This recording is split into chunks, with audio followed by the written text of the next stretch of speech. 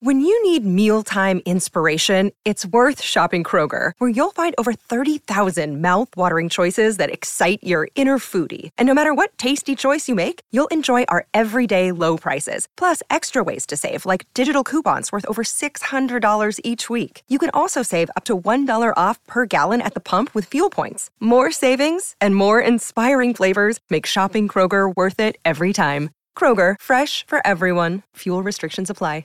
Another day is here, and you're ready for it. What to wear? Check. Breakfast, lunch, and dinner? Check. Planning for what's next and how to save for it? That's where Bank of America can help.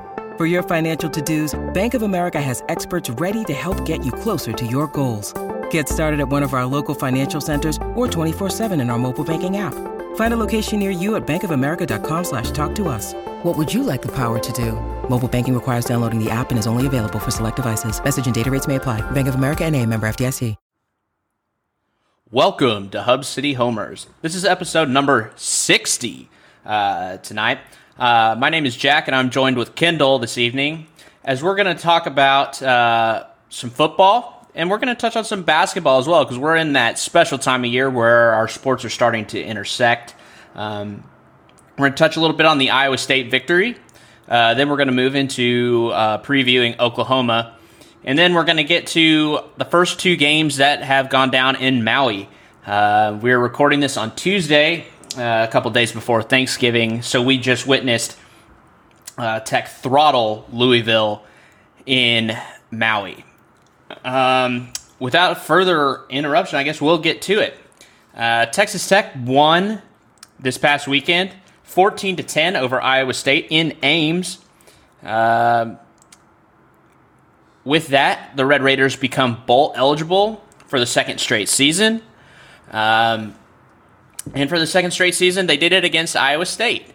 No 62-yard bombs from Jonathan Garibay needed in this one, although it would have made for a better story, I think. Tyler Shuck finished 15 of 21 for 141 yards and and a touchdown. Taj Brooks led the way in rushing, 9 carries, 45 yards, average of 5 yards a carry.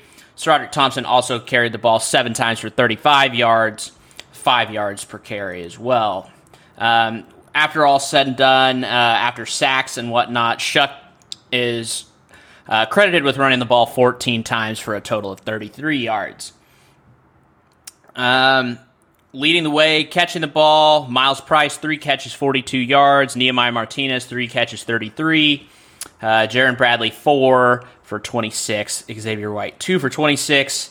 Baylor Cupp had 1 catch for 4 yards, but the all-important game-winning touchdown with about 4 minutes or so left. Tech had 1 fumble, and Iowa State also had I don't actually know if they had any turnovers. I don't think they did. So let's dive into it. We're going to talk right now, and just to go ahead and get this out of the way, we're not really going to touch on the play calling. I think everyone kind of knows how people at Viva feel about the play calling, so we're just not going to talk about that. We are going to talk about the positives taken from this game, but I'm also going to harp on us still not using the tight ends enough because it's me, and so I have to do that. Also, we're going to talk about the defense. Kendall, let's just hop right into it. You were there in Ames, and from a direct quote, I want to say it was butt-ass cold. Would you say that's correct? Yes, it was. I mean, by the time I stepped out of our truck, I couldn't feel my feet. So if that's how I felt, just imagine those players and how cold it was for them out there. But one thing that I really have wanted to, I never tweeted this out because I wanted to save it for the pod, but I was at the game in Ames in 2016 with Patrick Mahomes. Everyone probably knows the game I'm talking about, the game where we let essentially a linebacker beat us 66 to 10. And that game was freezing cold. That game was, a late November game in Ames, where Tech was looking to try to get bowl eligible. And it really dawned on me when I was at this game how different this program is now compared to back when Cliff was coach. And one thing that I noticed, so back in 2016 when I was there, I just felt like the sideline for Tech, they were dead, not into it, not fired up. That was not the case. If any, you could see it on TV, but the Tech sideline was so hyped for this game. They were, energetic. They were the craziest people in the stadium, in a stadium that is full of insane Iowa State fans. They were probably the craziest people down on that sideline. And that was the major difference in, people always talk about culture in college sports, specifically the culture of a program. The culture was so obvious in this game because, go look around all these national media outlets that were, previewing this game, and go look at how many people actually gave Tech a chance to win this game because of how cold it was. Everyone was talking about the weather, how Tech wasn't going to be able to throw the ball. They weren't going to be able to move the ball. A lot of people, talked about how it's Ames in November, which, shout out to Doe. He said he tweeted out something right after the game that was very true. You never apologize for a win in Ames in November, which is true, especially at night. But I just want to kind of touch on the fact that this team, in a short amount of time under Coach McGuire, is already so much in a better state than it has been under any of our head coaches back to Leach, that I think it definitely needs to be kind of just preached upon that he's already doing great things, and he doesn't even have all of his guys in here yet. So I just kind of want to touch on that, but also just in general, was there obviously a lot of things that could have went better in this game for Tech? Absolutely.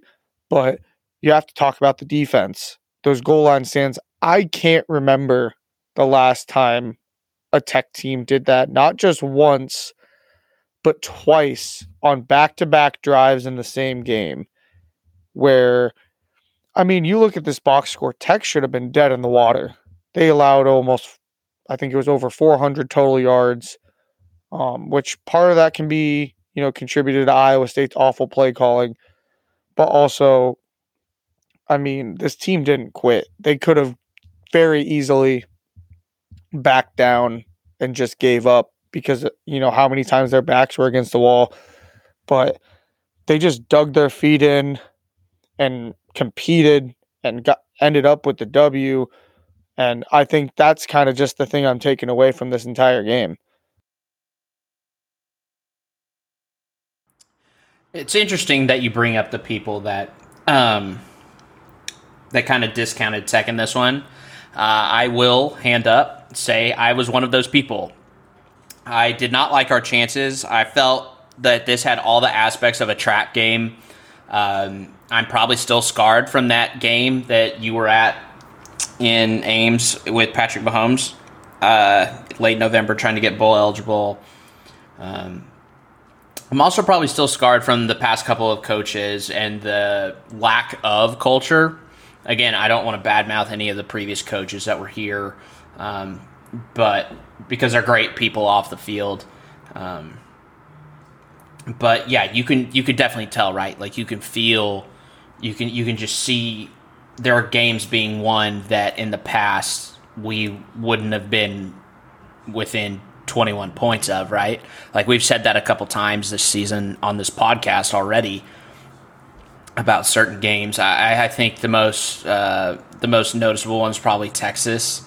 I also think that even in the games that you lost, I think the game that in Stillwater was a big was just a big exclamation point, even though it was a loss. I think the game in Manhattan was a good example of it too. And it's bright for the future, right? Like everyone is looking forward to the future. And I think that these games that we've mentioned, all road games other than the Texas game, are just really, really huge indicators that this team is on the right track and the right hire was made. Krishan Merriweather, huge game again, 9 tackles. Adrian Fry, man, as the first time I've really seen a lot of Adrian Fry in a while, which was a welcome sight. 7 tackles and a tackle for loss. Oh, I forgot to mention this. I just wanted to give a shout out to all the classy Iowa State fans. Fry, I don't know if anybody noticed this, but Fry it seemed like he got rolled up on one of the goal line stands.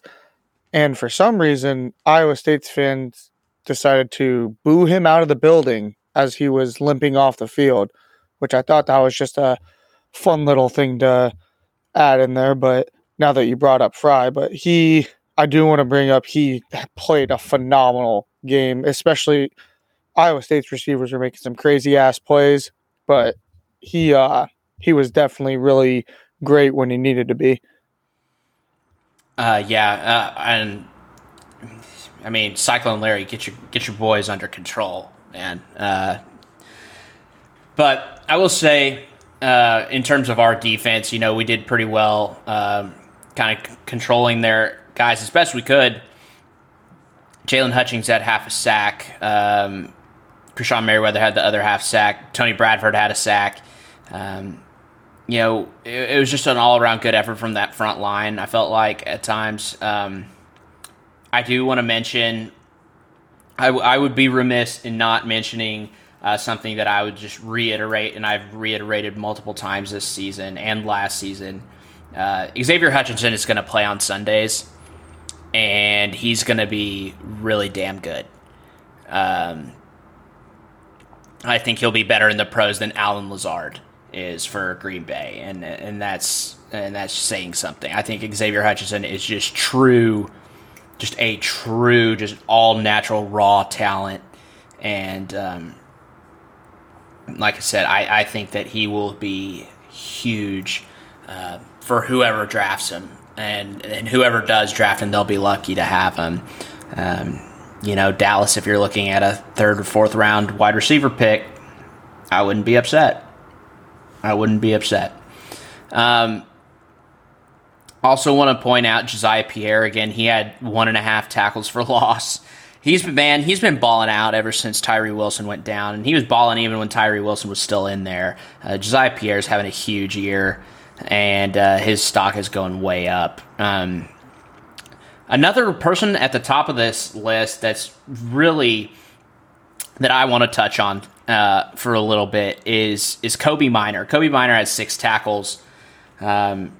He's filling in for Malik Dunlap, who didn't play. And man, I tell you what, throwing a freshman in there into the fire against a team, and pretty much there was a lot of the time where he was on Xavier Hutchinson. Granted, Hutchinson finished with 8 catches for 101 yards, averaged 12.6 yards a catch. No touchdowns, though. And,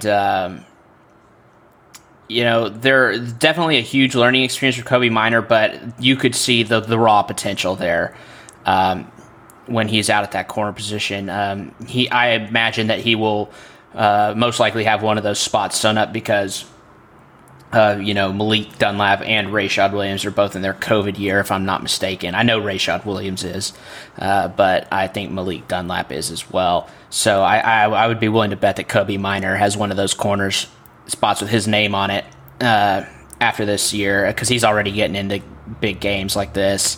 I also want to talk about kind of our linebackers, other than Pierre Merriweather, Kosai Eldridge, Tyreek Matthews, all those guys, Jacob Rodriguez.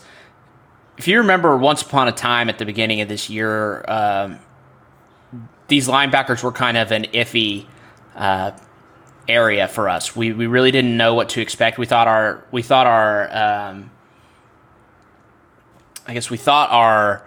line and our DBs were going to be sound and solid, but we really didn't know about the linebackers. And man, Kendall, these linebackers have stepped up all year, and it turns out that this has been one of the strongest position groups on this team, not just on defense, but on offense. Like all the groups combined, the linebackers have been one of the strongest points of this team this year. They really have. And I was like being there in person. I don't know. I posted where I was sitting. I was pretty close up there to the field, so I could kind of see. I got some good views of like what we were doing defensively, because trust me, our defense was out there quite a bit. Our linebackers made so many plays that I didn't even think that they could, if that makes sense. Especially like that goal line stand does not happen without our linebacking group. Like our defensive line, the push they were getting was phenomenal. But also, like, I think it was Pierre made that tackle for loss on the first goal line stand, and he did it. It looked almost single-handedly. Like, he was fantastic all game. And, a lot of people did question in general where this defense would be at this season, where our linebackers, we lost a lot of production from that unit. I think that the way that they've responded, especially the entire defense too, like Texas Tech has gotten beat up on for so long about, our defense's program. The mantra around us has always been they can score, but they can't stop anybody from scoring. But now it's like our offense is starting to come around a little more consistently. We're starting to average, I think Tech was between 30 and 40 points a game. Our defense is starting to, make plays consistently every game. We're getting stops. They're keeping us in games.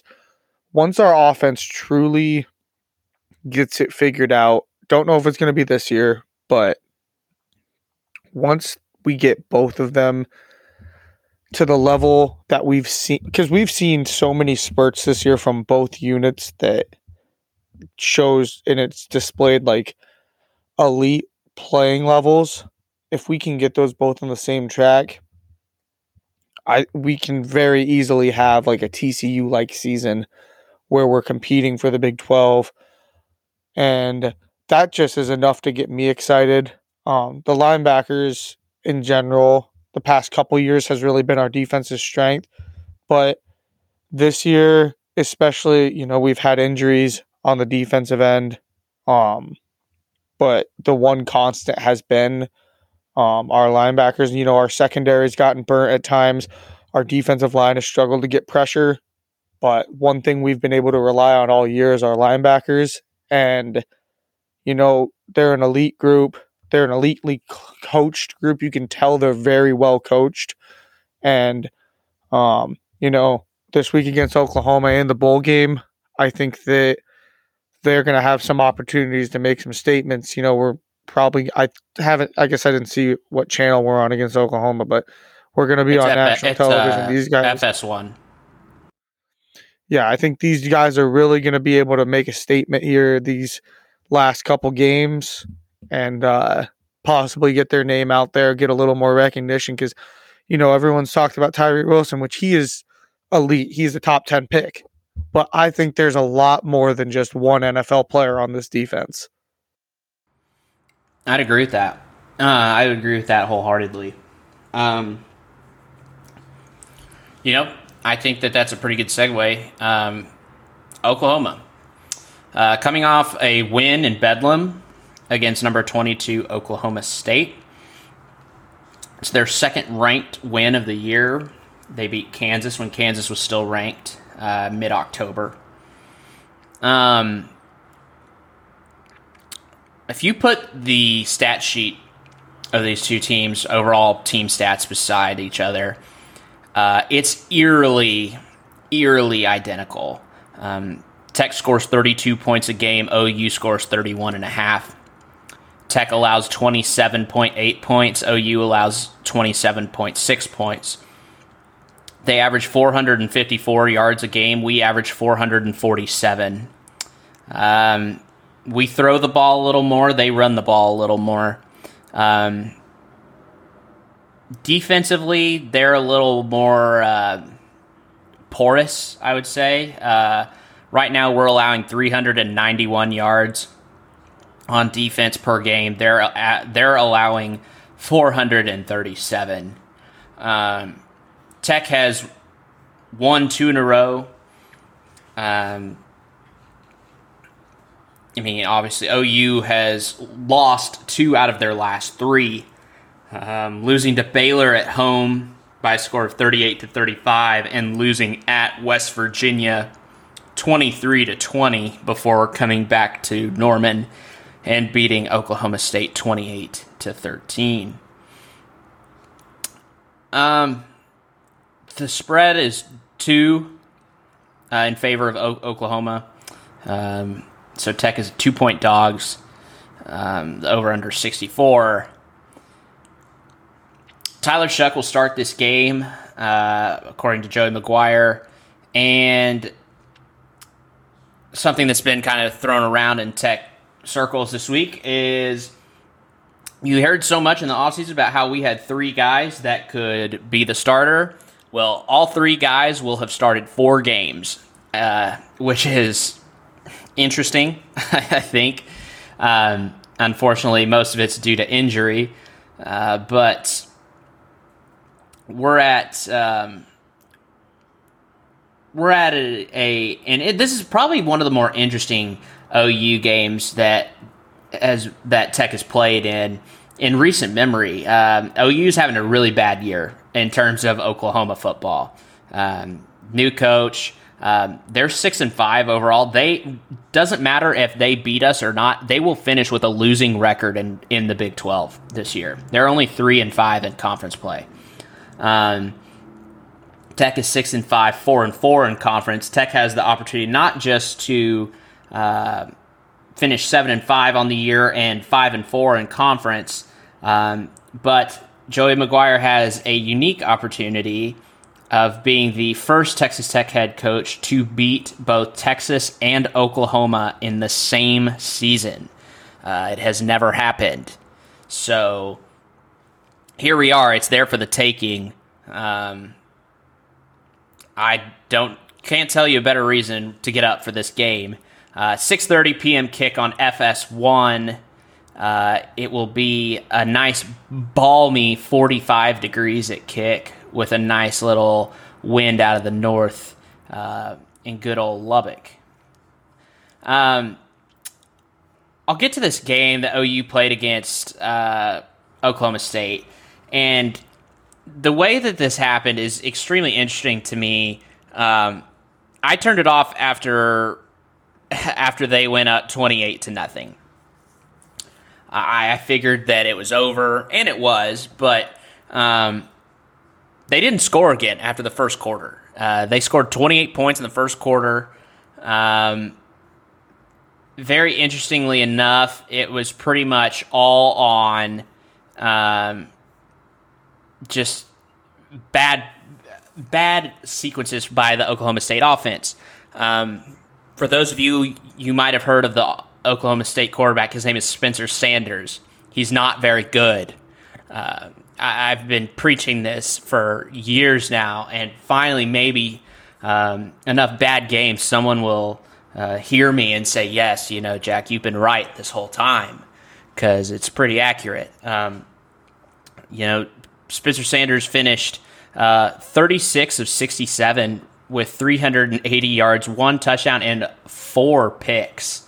But anyway, poor offensive stuff by Oklahoma State. And when I say that, their drives are punt, a 3-and-out, an interception on the first play, 3-and-out by way of interception, and then another 3-and-out, and then 2 more picks. It's just a terrible offensive performance. And to me, that's the thing that that Tech could do to separate themselves in this game.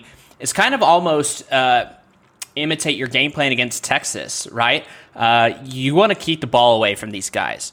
And we've said it, and in most of the games where Tech has been successful this year, they've won the time of possession battle. I do not think there has been a game that we've won where we didn't win the time possession battle in conference play. I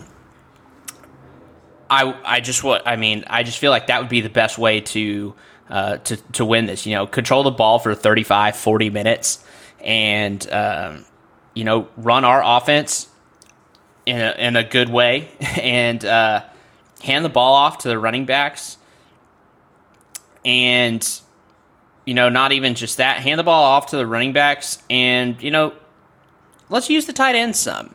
Baylor Cupp, game-winning touchdown catch. Why don't you reward him? Why don't you give him some more throws during the game?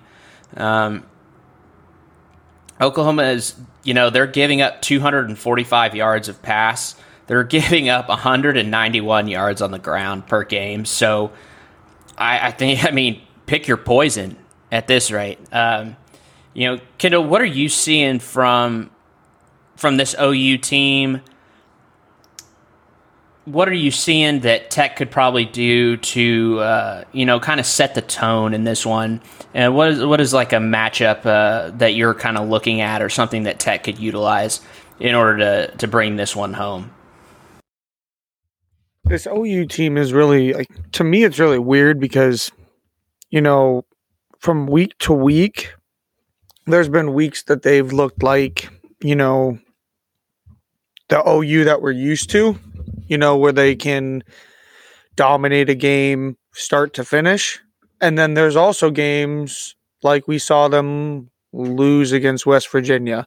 We saw them get blanked by a Texas team that we have come to find out is average at best. They got hammered by TCU. They beat, they beat Iowa State on the road. Last week they beat Oklahoma State with Spencer Sanders. But, it's so hard to really evaluate them because you don't know what team you're going to play. It's just offensively, they have had some games where they've been phenomenal this year. Like against KU, I feel like there was only 1 or 2 possessions that they didn't score.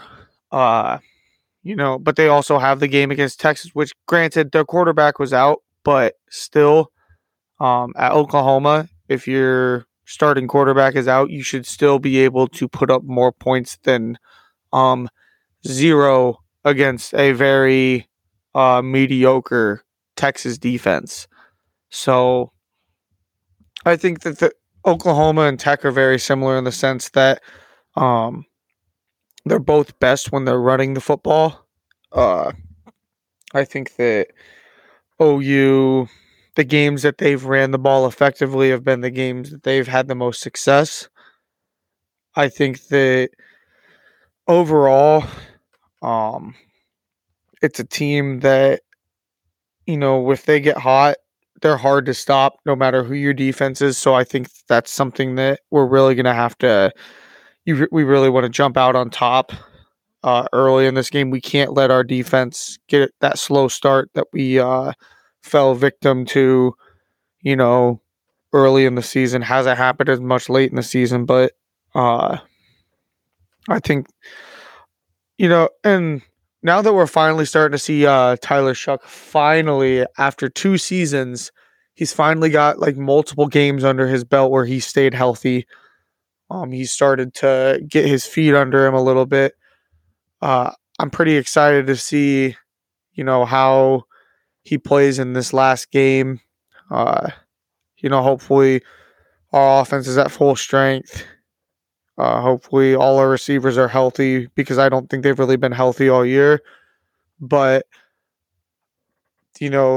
this last game is kind of Tech's chance to make a statement before bowl season. 7-5 to me looks a lot better than 6-6 does. 6-6 to me just looks like you just got into a bowl game. 7-5, kind of solidifies it. It kind of helps us get a better bowl game, possibly get a more fun matchup. Last year we got the Leach Bowl, which was fun, but also, for Tech football, I want better than that. I think that, we can play much better teams than that, and I'm hoping we get the chance to this year. I'm hoping we get to play someone that really challenges, us as a team and helps us get better going into next season.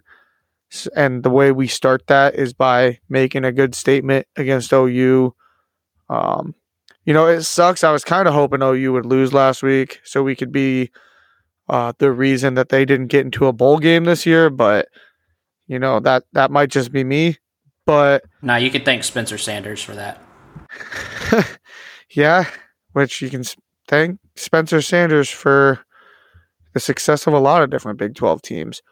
But I think to end the season beating OU and to finally have a year and what I most likely not, but could possibly be the last season that OU and Texas are in the conference, if we were able to send them both pack in their last season in the Big 12 it'd be pretty nice to me. So, I just want to see us win at the end of the day, but it'd be nice to kind of win convincingly. There are a lot of seniors that are going to be gone after this. A lot of guys came back that really didn't have to, and those are the guys that you're gonna miss, right? You're gonna have two big time safeties back next year. You're losing Muddy Waters, who's a huge key on your defense, but you're losing Krishawn Merriweather. Most likely you're done with Rashad Williams and Malik Dunlap. This is Tyree Wilson's last home game, even though he's not playing. There's a lot. This is I believe this is it for Tony Bradford and Jalen Hutchings also. Just a lot of guys that have really been the identity of this defensive side of the ball for a long time. And it's going to be almost bittersweet to go to this game. I will be there on Saturday. Almost going to be kind of bittersweet to be at this game because these guys could have left, could have transferred out, gone somewhere. A lot of these guys have a lot of recognition of. They probably could have gone somewhere just as big as Tech, if not bigger, and gotten into the scheme of things on defense for whoever. But they decided to stay and see and kind of play it out here. And Tech is better off for all of the guys that are graduating this weekend. And that's not just on the defensive side of the ball. That's on the offensive side of the ball too. If it turns out that this is Tyler Shuck's last game in a Red Raider uniform, we've been better off because he's here. If the OU game is the last game that Stroderick Thompson plays in a Red Raider uniform, we're better off for it.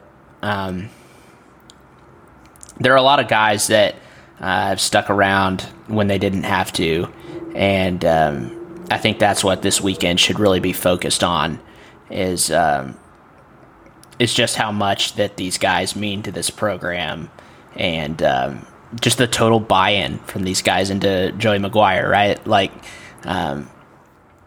halfway through last year or 6 games through last year, it might have been 8 games through last year, you fire Matt Wells, and at what point are you thinking, well, shit, I don't know what I'm going to do? But you wait it out at Tech, and you end up getting rewarded for that. You get to play under a great head coach and get to go bowling in the first year of a new head coach. you have the chance to be the first team to beat Texas and Oklahoma in the same season. That's pretty special. And if it happens, it's a pretty special year for Tech football. Probably one of the best that we've seen, one of the best years of Tech football that we've seen in quite some time, which, if we would have talked about that before the beginning of the year, it would have been a little bit of unrealistic expectations. But that's where we are. And, all of us here at the Hub, we do want to wish the seniors nothing but the best. And we just want to, again, say thank you for sticking around and continuing to make this program what it is and why it's so special.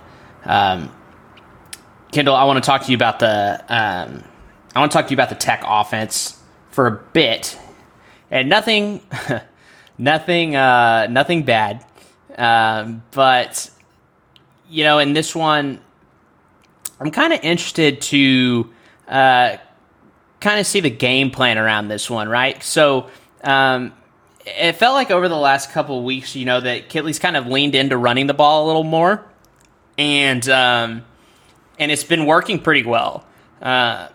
This is also, like I mentioned earlier, this is an OU defense that is allowing almost 200 yards on the ground per game. So you have to think that would be a pretty big, a pretty big focal point of the game plan, wouldn't you think? I mean, yeah, we've been hoping that it would be a focal point of the game plan, I feel like, throughout this season. And there's been times that it has, KU, we finally got a good taste of running the football. And, against ISU, could they have ran it more? Yes. But here's the thing.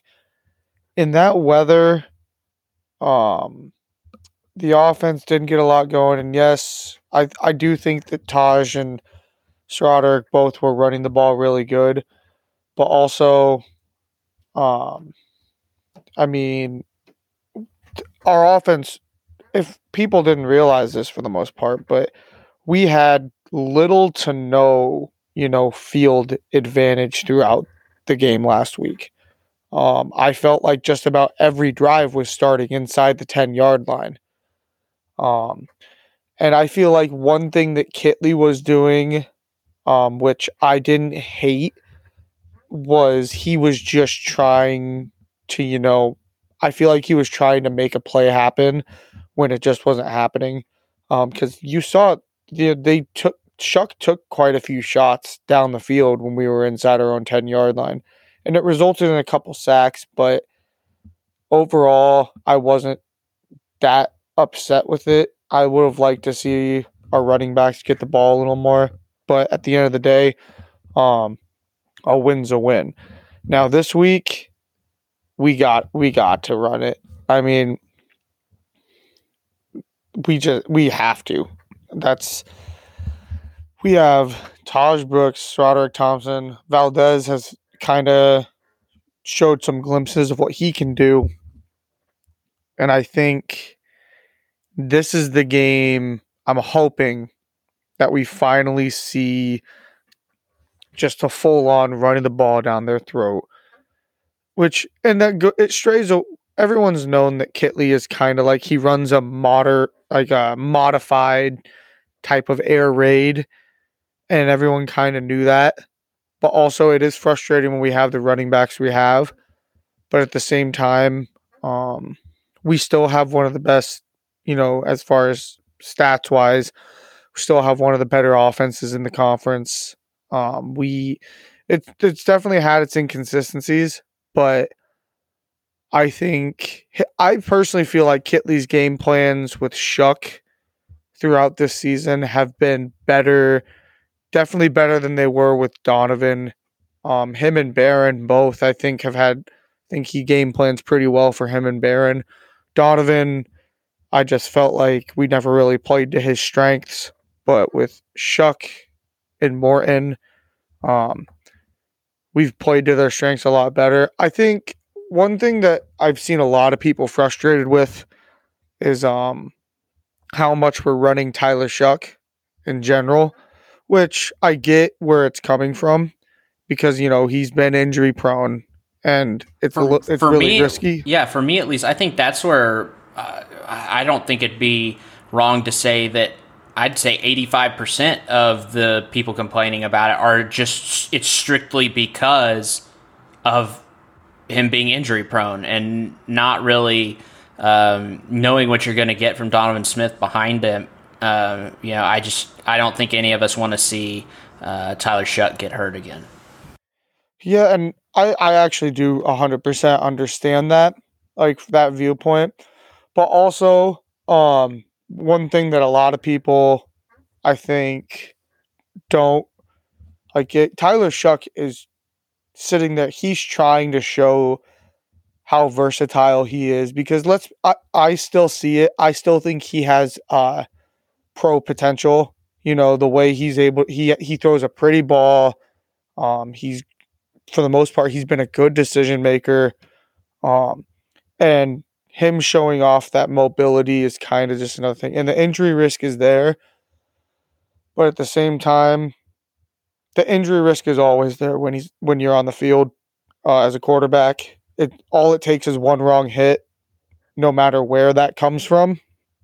And I think at this point, we kind of just have to ride with it. We've seen how they're going to call games with Shuck in there. They like him as a runner. He's an effective runner. And as frustrating as it might be, and no matter how much we might cringe when we see Shuck get hit, he wouldn't be out there and they wouldn't be calling these types of plays if they didn't think he could handle it. So I think right now, at least personally, as long as it's working, I guess I'm fine with it. It still does scare me personally every time he does take off and run. But at the same time, I think he's been a lot better at protecting himself for the most part. And also, I trust the coaches and trust Shuck, that he knows his body. So, it's been a couple of weeks now where he's been running the ball at a pretty high rate. He's avoided injury. So I think, it reminds me a lot of Tony Romo actually towards, I'd say 2016 or 2014 and beyond that. I think every Cowboys fan that watched Romo cringed every time Romo took a shot. And I think that's kind of just the same thing that's happening here with Tech fans and Shuck. No, yeah, I'd agree with that definitely, and that kind of just gave me some PTSD, so I appreciate that. We're going to move on to picks. I think I do want to add. I think the big battle in this one, position wise, is going to be our linebackers and their running backs. Eric Gray is a big time baller. He transferred from Tennessee to Oklahoma last year. Dylan Gabriel, everyone know, the transfer from UCF, reunited with Levy as he's calling plays. Again, with him at OU as he was at UCF first season. I think that the key in this one is definitely going to be, can our linebackers get downfield enough to stop Eric Gray? He's rushed for 1,200 yards already and 11 touchdowns this season. Dylan Gabriel is a pass threat. He's thrown for almost 2,500 yards.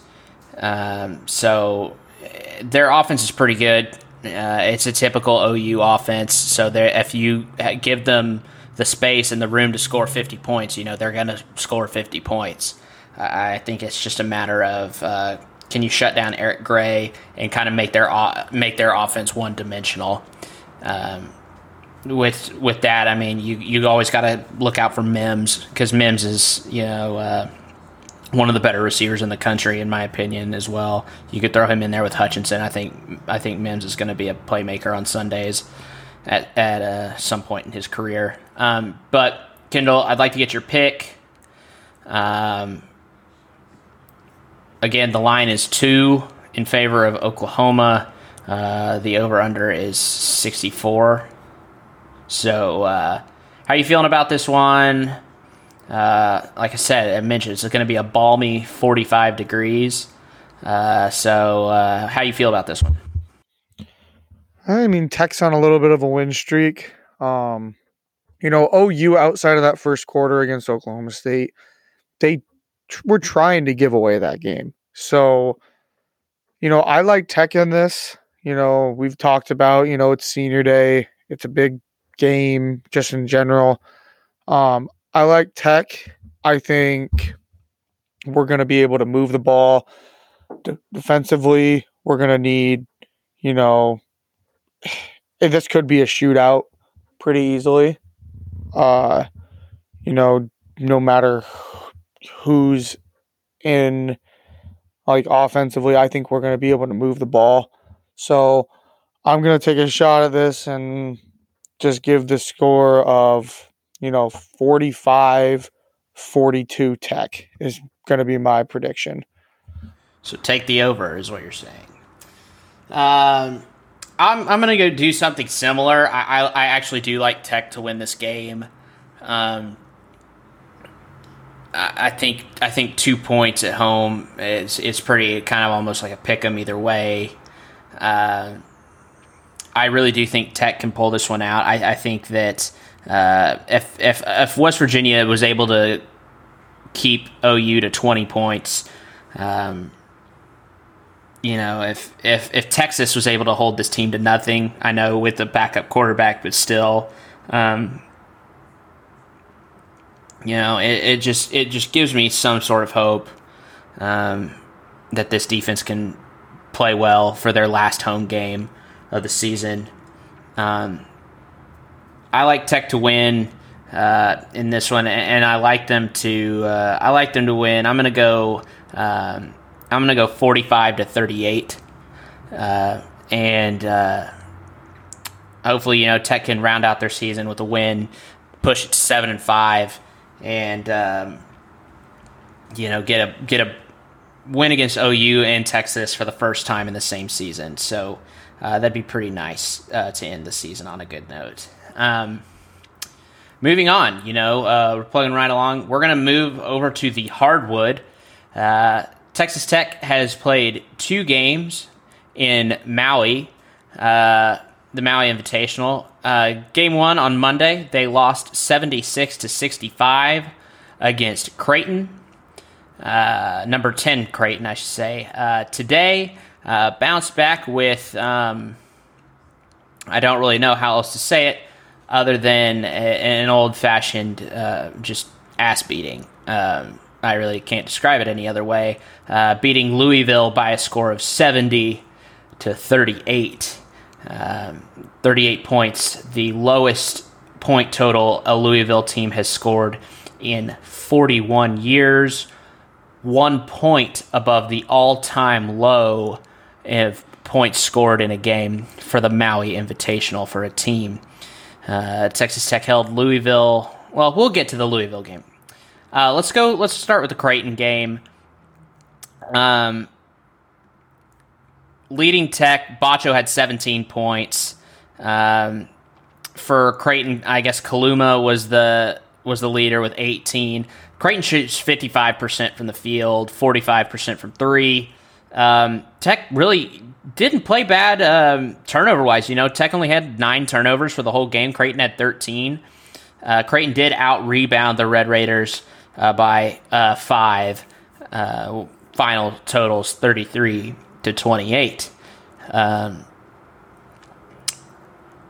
This first half was pretty neck and neck, Kendall, and then the second half, Creighton just kind of upped the ante. They kind of found a gear that Tech I don't think really has just yet. This team's still very new to each other, kind of gelling in games. Again, we would be stupid to not mention the fact that Creighton is number 10 in the country, one of the better shooting teams in the country.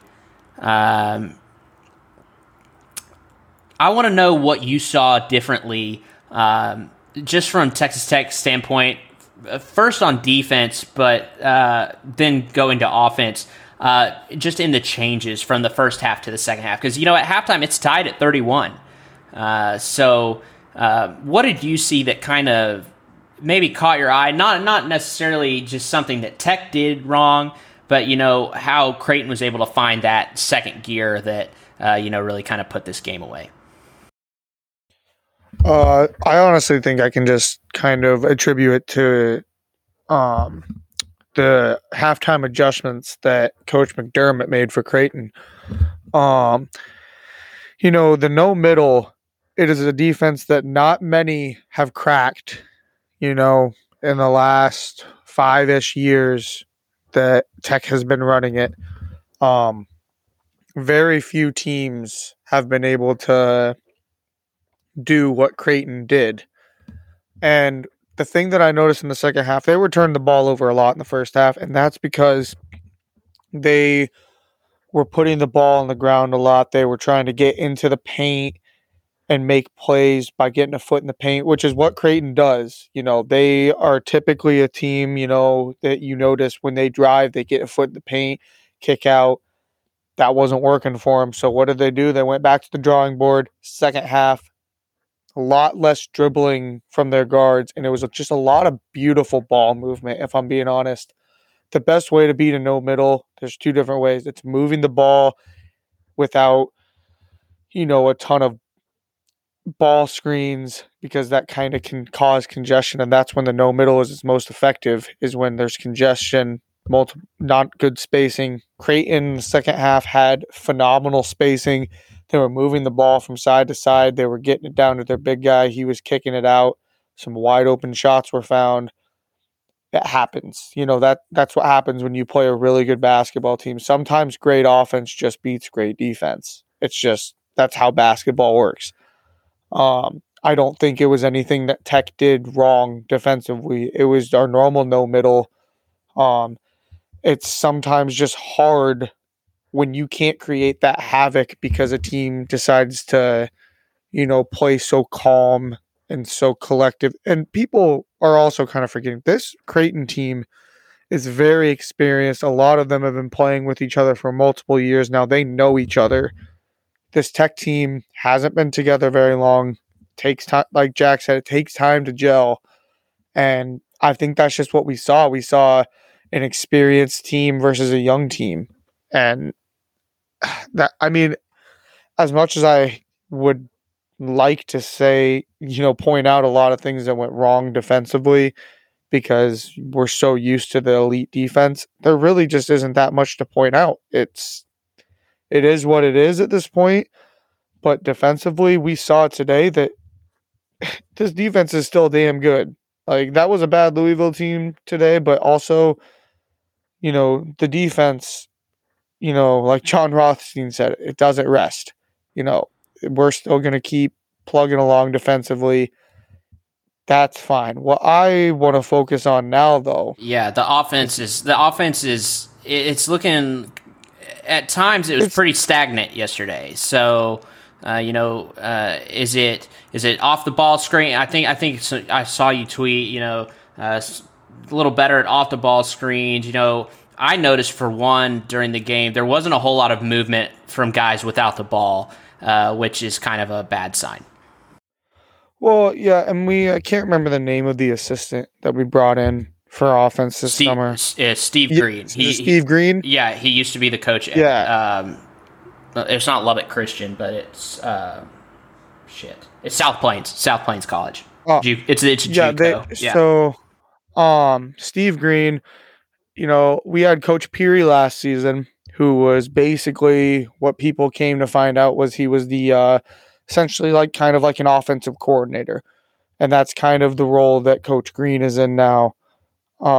People were saying that we were bringing in some sort of kind of Golden State style offense, which that would be ideal, but what I've seen so far is nothing of the sorts. We have, when Davion Harmon has the ball, I see it, what seems like just, we have one guy in each corner, a guy on the opposite wing, and there's no movement.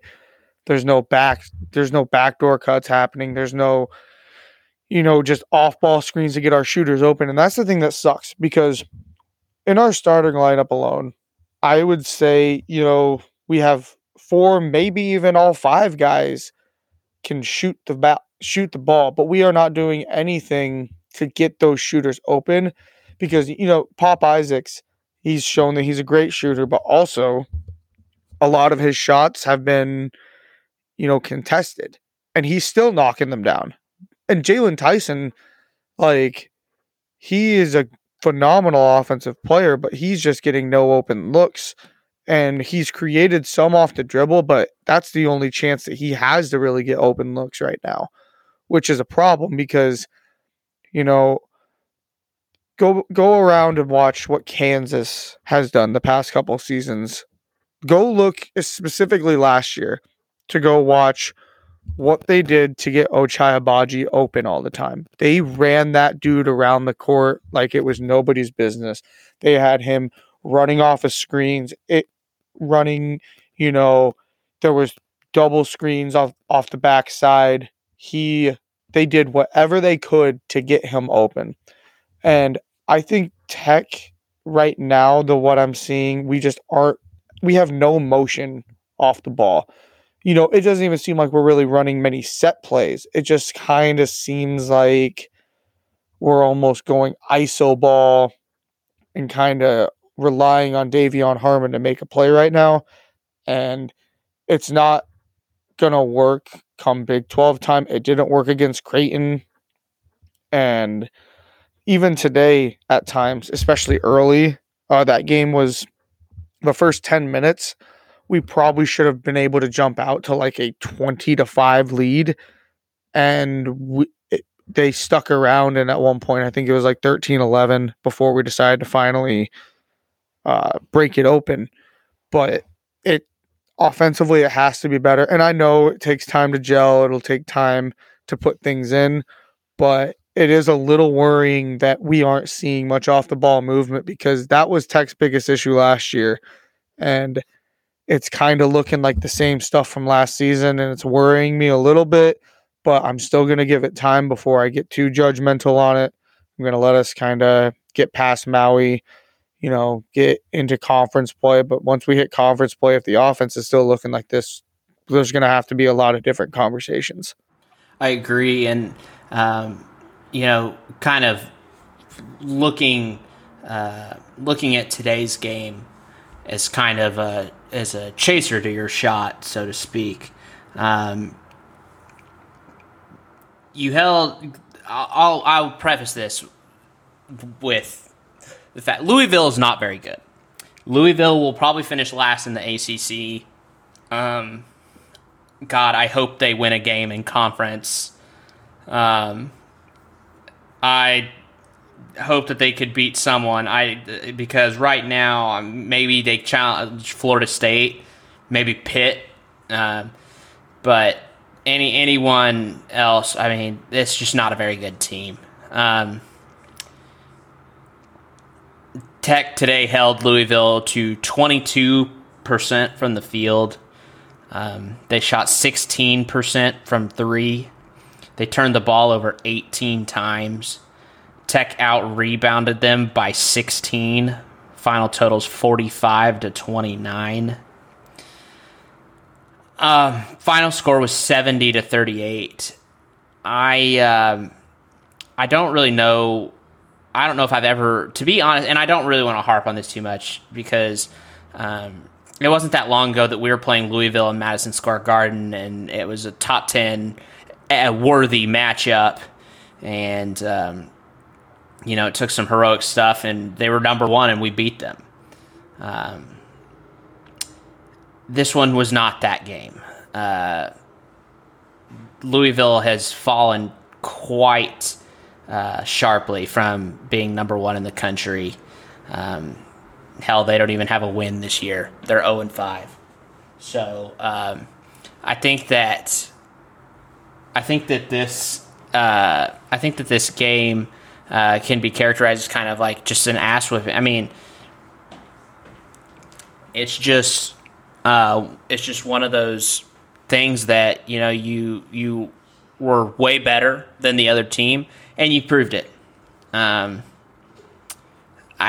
they only made 11 field goals the whole game. They were 13 of 21 from the line.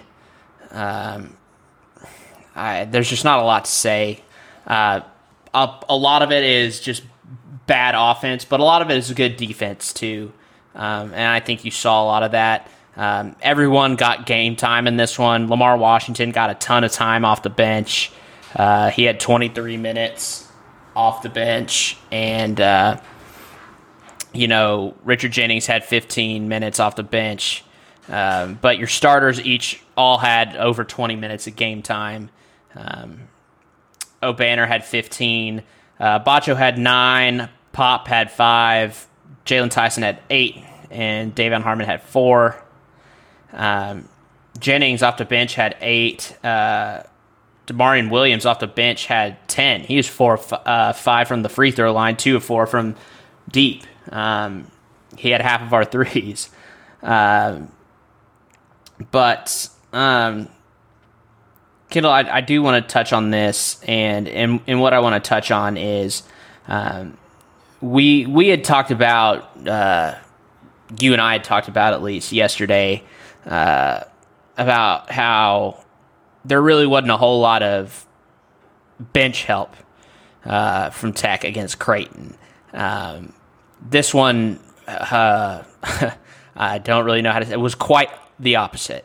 A lot of time for a lot of guys off the bench, and it was really good to see some guys getting some run that might not get a lot once conference play starts, and getting them this kind of experience in Maui. Yeah, one guy I was really impressed by today was Robert Jennings. I don't know. So KJ Allen has kind of been our backup big of sorts so far. That's not going to work in conference play. He's just not tall enough. He can play spurts as a small ball 5, but I really don't think that we want to have him in there as a big man.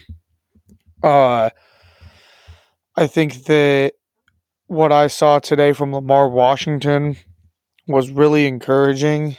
And that dude learning from Davion Harmon is going to be the biggest blessing from this season to me, because he plays very similar to Harmon, and learning a lot of those things that Harmon has learned over the years from his years at Oklahoma and his year at Oregon last year. I think that Washington is going to be able to take a lot from this season. He's really physical. He can rebound very well for a guard. And if we can kind of start to get more bench production like that, more consistently, I think that we're going to see overall just more consistent outputs from our team. Because yesterday the bench performance was pitiful, but also nobody got a lot of consistent time. And while Coach Adams is still figuring out, these rotations and how he wants to do things, we'll probably start to see more consistency in the rotations and start to see more consistency from our bench guys. But, it was really nice to see some guys step up today, especially like Robert Jennings, like I said already. He really got after it. He took advantage of the time he was getting. He made a statement. He was playing really physical down low.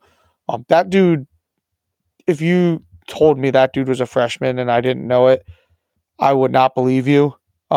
He's built, he's athletic, and he's only going to get better. He's very raw right now, but I think by the time that dude's done at Texas Tech, he could be one of the guys that we talk about as one of the better players in program history. Yeah, I agree. I think that there's a lot of potential in a lot of these young guys. If some of them are willing to wait around a couple of years, I truly think that a lot of these guys just have a bright future. And since we've started, I do want to mention Ohio State has gone ahead and pretty much put the beat down on Cincinnati. So we will play Ohio State tomorrow. Anything that you know about Ohio State that you want to talk about, and before we kind of get a prediction? I mean, Ohio State looked really damn good against Cincy today. Ohio State, especially, I've watched a lot of them the past couple seasons. They lost a lot coming into this year. They lost E.J. Liddell, who was one of the better players in the Big Ten the past couple seasons. But they're always physical, always really tough defensively, always make your life really miserable at times. It's going to be a battle. It seems to me every time Tech matches up with the Big Ten team, it's a great basketball game, but it's also one of the ugliest basketball games you'll ever watch. And it's because they play the same exact style. If you don't believe me, just kind of go back to the 2019 NCAA tournament. That Michigan game was hard on anyone's eyes until Tech finally took over. That Final Four game against Michigan State, probably one of the tougher games to watch. 2020 in Vegas, they played Iowa, which you would think that, an offensive team like Iowa would maybe possibly change the game up for Tech a little bit. No, it's still just a gritty game. And this game's going to be no different. We're facing a tough-nosed Big Ten team. And I wouldn't be shocked to see this game in the 50s. And I'm actually kind of going to predict a score similar to that. I'm thinking we get like a 58-55 kind of slow dogfight type of game out of our last game in Maui. I think that's pretty good, and I think this might be. I agree with you in pretty much everything. I think this also might be one of those games like the first team to 60 wins. Just kind of adding on to what you said, it's going to be kind of a low scoring, kind of grit it out, tough it out type thing, and probably whichever team has the least amount of turnovers at the end of the day probably takes this one. With that, we'll go ahead and wind down here. We're right at about an hour in length. Thanks again for listening to us. Kendall and I have been at it for most of the day today. So we appreciate everyone that listens and continues to come back every week and listen to us talk about all this stuff. If you see me, come find. If you're at the game on Saturday in Lubbock, come find me. And we'll chat. Have a good time. Thanks everyone for listening. We'll have another episode next week probably, and we'll get everyone the recap for OU, and we're kind of we're getting towards the heart of basketball, and we're getting towards conference play, and we'll probably know more about our bowl situation pretty soon as well. So it's getting to the good point of the year, everyone. So hang in there, and we're going to get there together. Thanks for listening, everyone. Rec and Tech.